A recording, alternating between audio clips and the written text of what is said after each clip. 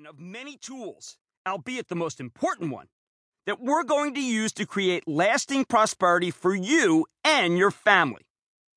I know better than most people the difference between having money and not having it, or having it and having a whole lot of it. I'm a self-made multimillionaire, and I'm going to share with you the lifelong disciplines that made me rich and have kept me that way. As I said, I made my own money. I've also been poor. In fact, I wasn't just poor. I was homeless and destitute.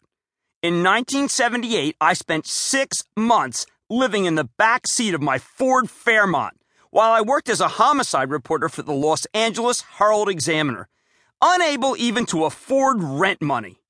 By 1979, I had moved up in the world.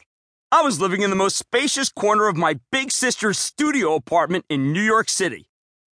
I was the last person in the world anyone was ever going to ask for financial advice.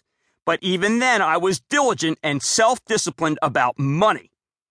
I may have skimped on the auto insurance and skipped on the rent, but I still put $50 a month into the best mutual fund I could find, Fidelity's Magellan Fund.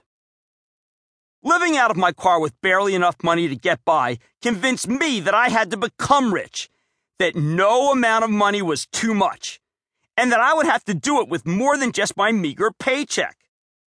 I would have to parlay that paycheck into something much bigger, using whatever financial resources I could get my hands on.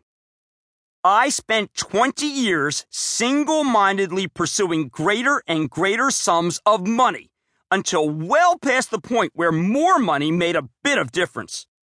I know it's possible for anyone to get rich and stay rich, because I did it myself, and I'm no different from any of you. Like most things in life, getting rich and staying that way takes a lot of hard work, a lot of knowledge, and a little bit of good advice. There are many ways to get your hands on a whole lot of money, though few of them can be called easy. You can invest in the right stocks, get a high-paying job, start your own business, or inherit the money, to name just a few. But there's only one way to make sure your newfound wealth leads to long-term prosperity. You have to use your money to make more money. And you need to do it the right way. It's hard work and it takes diligence.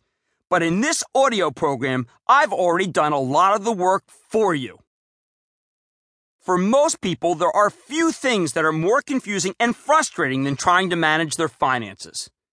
I can't tell you how many people I've spoken to who agonize over trying to pick the right mutual fund and end up giving up, their money still in a checking account, because the decision was too hard and reliable information was too scarce. If you're looking for a financial plan, it's easy to get a broad outline, but very hard to find anyone who will give you specific, detailed advice. But that's exactly what I'm going to do. Others are more than willing to show you the forest, save money, pay off your credit card debt, contribute to your 401k, start an IRA. But no one will identify the trees where the money is actually grown. How should you manage your IRA? What specifically should you own in your retirement and discretionary accounts? Which of the most popular mutual funds available in your 401k plan is the best place to put your money? I'll even recommend the best mutual funds, using all the data available as I record this audiobook. Too many books about money go wrong because they try to offer timeless advice. There's no such thing as great timeless advice. The really useful financial information is time-sensitive. When I select the best actively managed funds, I am choosing the best mutual funds that you should invest in today. Sure, I've got plenty of things to say that will still be true 100 years from now, when these mutual funds likely will no longer even exist. I'll explain everything you might need to know about creating wealth, from the day you're born until the day you decide you have enough dough. That means you'll hear some things in this audiobook that you've heard before. I'm going to tell you to save money, to invest in your company's 401k, if it has one, to start an IRA, and all the other boring but good advice. The difference between this audio and all the others that have been recorded about personal finance is that I don't stop there. I don't think it's helpful.